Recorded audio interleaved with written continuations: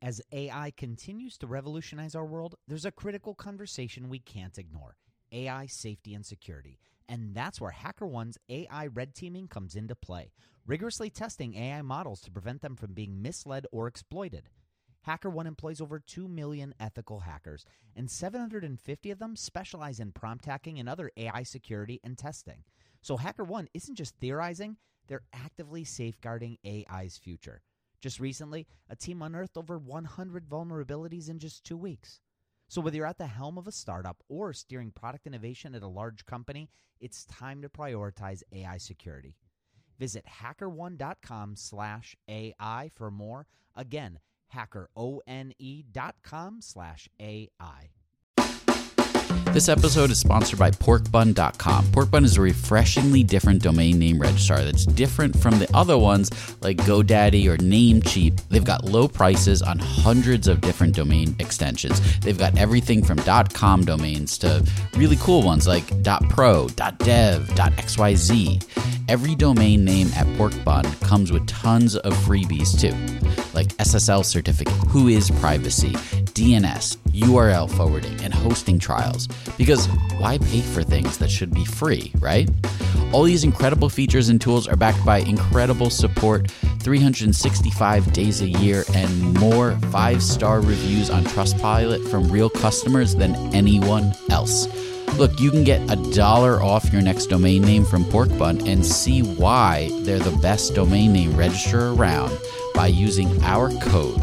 Just go to porkbun.com/rocketshipfm24. That's porkbun, porkbun.com/rocketshipfm24. You'll save $1 on your next domain. This episode is brought to you by Gigantic. At Gigantic, you can level up your product skills through live, small group, cohort-based trainings. We're incredibly excited to welcome you to our next cohort of our product strategy training, kicking off in January of 2024. This course will take you through the frameworks that product leaders use at companies like eBay, DoorDash, Groupon, Rent the Runway in order to scale their teams. It's taught by Ben Foster, a friend of this podcast, who is the former chief product officer at Whoop. So come join us. Go to gigantic.is. That's gigantic.is. And save your seat for our January cohort. Your potential is gigantic, and we're here to help you reach it. Go to gigantic.is to reserve your seat today. We are back for the final episode of this special Rocketship.fm mini-series. In this series, we've been taking product challenges from our listeners and enlisting product coach and 14-year Google veteran Ken Norton to help. Ken created the popular Bring the Donuts newsletter, which you should definitely check out and subscribe to. And even though his coaching calendar is pretty booked up these days, he's managed to make some time to share insights on your challenges here in this special series for Rocketship. Yeah, this special series was produced to celebrate the upcoming virtual edition of Industry the Product Conference, which takes place April 20th to the 21st. You can check out all the details at industryconference.com/virtual, and you'll even save on registration when you use the code Rocketship. We'll have 2 full days of interactive discussions, video networking, keynotes from some of the best, including... Yes, of course, I'll be there. Mike, you don't have to ask again, okay? Just kidding. I'll be putting on a special half-day workshop next month as well, so we hope to see you there. But before we do, let's finish out this series, shall we? Yeah, let's do it. And what's the challenge for today? Well, I'll save that for after the intro, but I'll share that it has something to do with a player coach. And I don't mean Pete Rose from the 1980s Cincinnati Reds. Well, I wouldn't think it's about Pete Rose. Well, let's just roll the intro and we could get into it. Welcome to Rocketship.fm. Rocketship FM is produced in partnership with Product Collective. We're your hosts, Michael Sacca and Mike Belcito. Okay, so we've ruled out that today's challenge is not about Pete Rose. Correct, but it does involve a player coach of sorts, and we could cut right to the challenge itself. This is coming from Sarah. Sarah's a head of product at an internet media company. And we've hired a voice actor to portray the challenge that she submitted. And, well, here it is. I recently stepped into a new product leadership role at my company, and I'm just settling in. I'm really the first true product leader aside from the founders of the company, as our founder filled that role before. But it's a player-coach type situation. I don't mind that. I love building product. But I am concerned that it may be difficult to be a great builder and leader at the same time. What advice do you have for someone like me? Okay. A product player coach, somebody who's building and leading. It's not so simple, especially when it's the first true non-founder product leader that the company's ever had.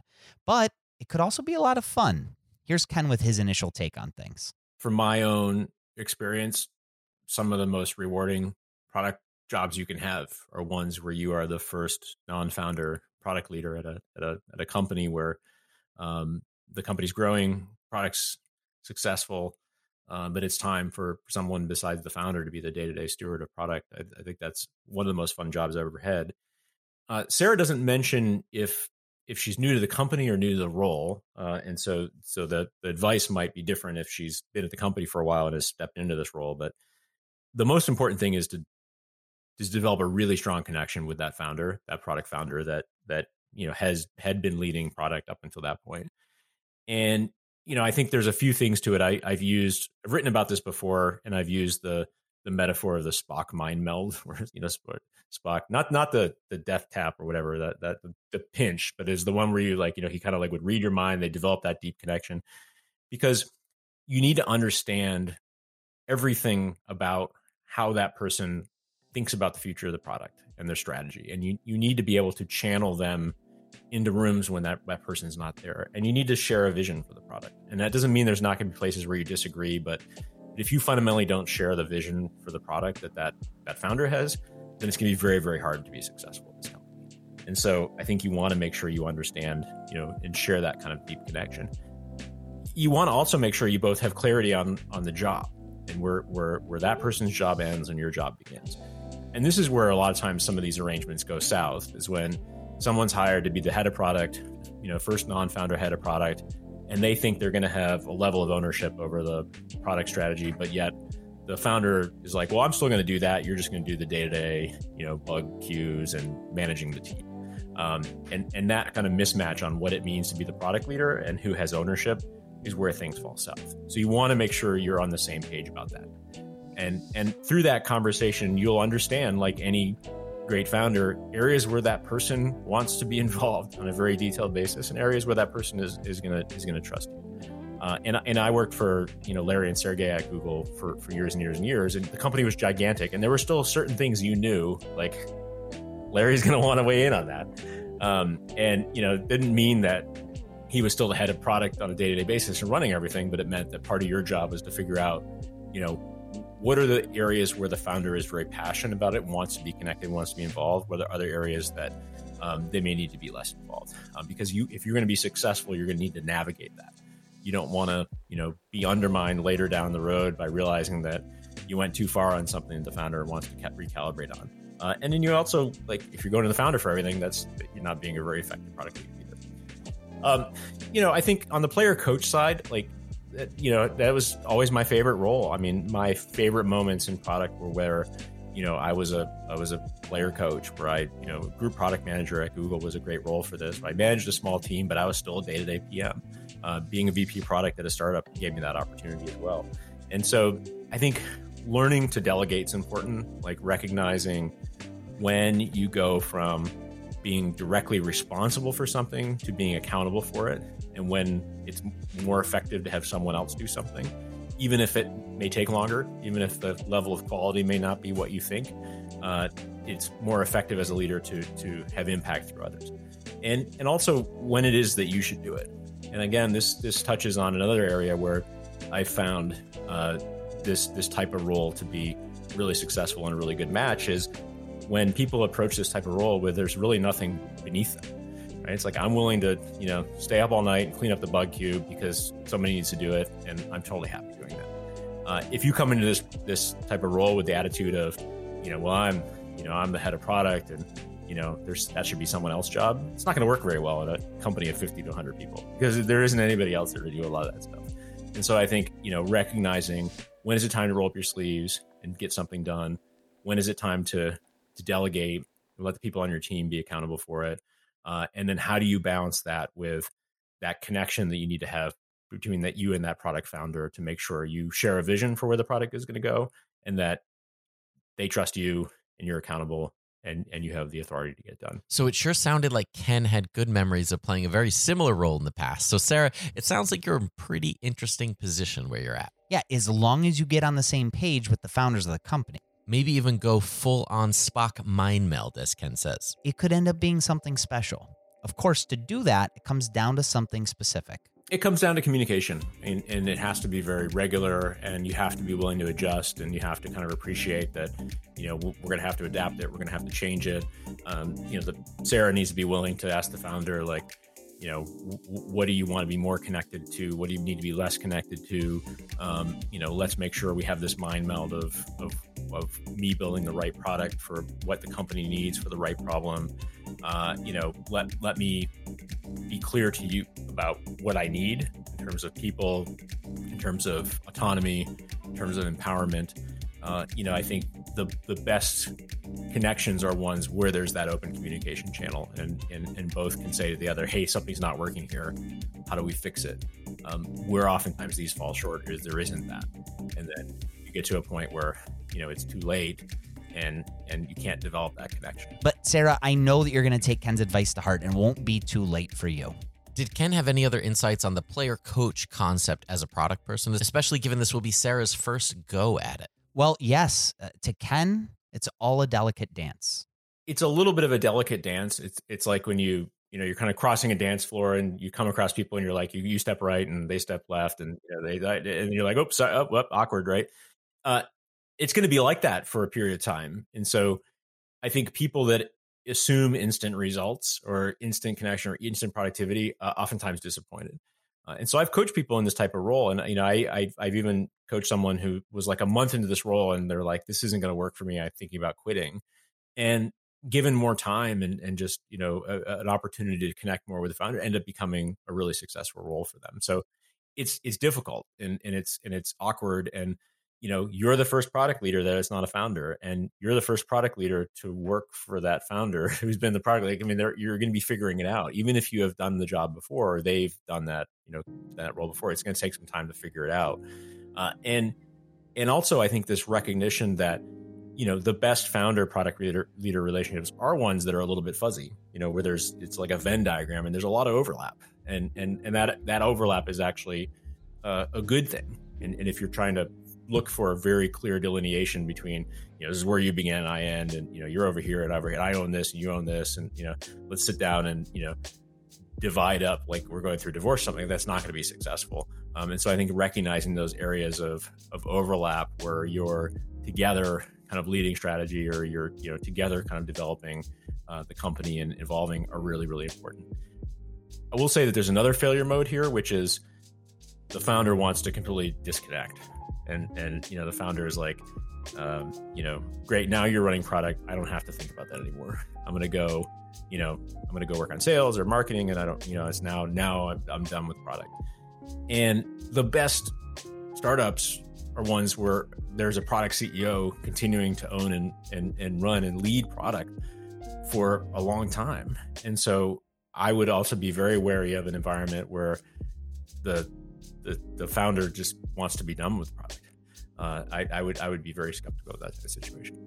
We'll be right back after a quick word from our sponsors. Sarah, we hope that Ken's advice on all this is helpful. He's got one final takeaway for you. Yeah, I think the big takeaway is connection with the founder and develop that rapport, develop that communication, stay very, very connected.